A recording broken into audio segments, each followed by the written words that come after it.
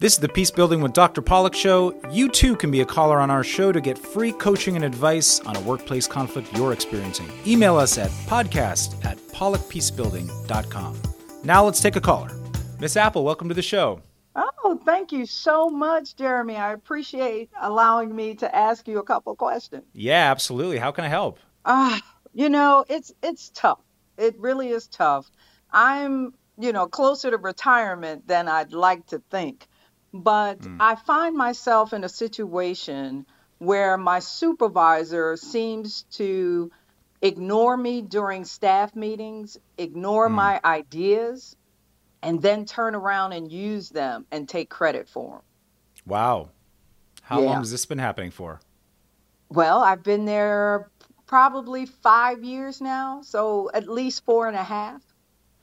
Okay, well, and have you ever addressed it with him? Is it a him or? Yeah, it is a him. It is. And I tried to address it. After the first year, I felt comfortable enough to raise the issue and tried to have a conversation offline and, raise my concerns. And the person smiled and said, thank you. So basically you went to him and you said, I brought up this thing in the meeting and it seemed like you didn't really pay attention. And then afterwards you brought it up as if it were your idea. And then he just smiled and said, thank you to that. Yes. Okay. And that's happened over and over the past several years. Yeah, yeah. And then Wow. most recently, though, I said, maybe we should sit down and have a conversation because maybe I have done something to you that I'm unaware of. Yeah, And that's why good. you ignore me during the meetings. I was trying to get some, just to have some open dialogue, but it Yeah. didn't happen. So he wasn't receptive to that, you having a dialogue with you? Well, I mean, I talked, he listened, he made no comment. Oh, He wow. did not acknowledge his part in anything. Mm. And I don't know what you do with that. I don't know what you do either, honestly. So you unfortunately have an ineffective leader, in my opinion. I don't know. He might be good technically at his job, but he is not a good leader, essentially. If he's allowing this sort of thing to happen, and he's actually the one who's doing it, it's just poor leadership, in my opinion. So at this point, you've tried different things. It sounds like you've tried having a conversation about the general relationship. You've tried having conversations about specific examples of when he's done this, and nothing has seemed to get through to him. So now, typically at this point, what I would suggest is we start thinking about what are within the framework of this particular situation for you? Like, what are the costs and benefits? So what are the costs of you staying versus leaving? And what are the benefits of you staying versus leaving?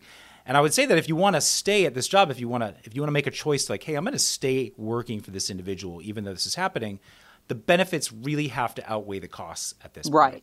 Right. So have you kind of, what are the sort of main benefits of staying here at this point Well, within the framework, within the yeah. constraints that you're experiencing? Yeah. So, I mean, when I look across my field, I am making really good money, and Ah, the benefits are extremely attractive. I great. can't get it everywhere I go. And so it's tough. And because I'm close to retirement with this particular employer, ah, Yeah. I'm looking Yeah. at it going, I only pay 87 cents a month or a pay period for my health coverage. And my Wow. dental and vision is free. That alone is worth it for me to stay. So, Okay. So the benefits are very, very high. Tell me about the yes. costs. Tell me about the costs of staying. What does it cost you Well, I have emotionally? to swallow my pride. Yeah. I have to find creative ways of talking myself down off the ledge because I wish I had, I just for 5 minutes, I would just like to chew him out or something, but I Yeah. know that would be counterproductive. So it's just, I focus on the things that I can control. And so Yes, that's what I absolutely. try and do. Absolutely. And there's something here about So number one, not being paid attention to, right? That feels very disrespectful. It also feels like, you're not valued in some way. And number two, taking your ideas, certainly that it's just unfair, right? Right. So we have to, what can we do on your end, individually, personally, for yourself or with your family or friends or other people that you trust, your coworkers, colleagues, that makes sure that you let's say, fill up the fairness bank, fill up the respect bank, fill up the appreciation bank for yourself, to feel more like, hey, I am valuable, I am appreciated. These are my ideas. I do have some control in my life. Like anything that you need that you feel like it's costing you to be in that sort of dynamic, we got to fill those up without that individual's help. We got to fill those up with either with yourself or with other people that you trust. Right. Do you have any, does that sound right? Does that sound like something that would be helpful to just kind of remind yourself that? I think so, because at the end of the day, this job is not, they will step over my cold, dead body to replace me. So it can't be everything that identifies me, right? Sure. Of So course. it's a long time learning this lesson, I will tell you, probably in the last 5 or 10 years, but it is something that I have come to the realization that it doesn't define me. And That's so great. that's what helps me get through. But, it hurts. Yeah. It does hurt. It does hurt, and it's really difficult to deal with this on an ongoing basis. And maybe the best thing to do, I love this path that you're talking about, is that you've sort of de-identified with it in some level. Hey, this is my job. There's a piece of your identity in there, but it's not the whole identity. There's lots of other things about you that are important and valuable. And when you're done with this job, you're going to have a life after that. So that's really important. And I think as you're traversing the next however long you have until you retire, the more and more you can treat this like there's a pesky fly in the room, and it's just pesky. It's Right. like, it's annoying, but you know what? I'm not going to lose sleep over it overnight. Right. Like the more that you can get to that space, the better. And also I think the more that you can just remind yourself, like even if you have a coworker at work, I mean, do you have any coworkers at work that also recognize what's going on, that recognize how he's treating you?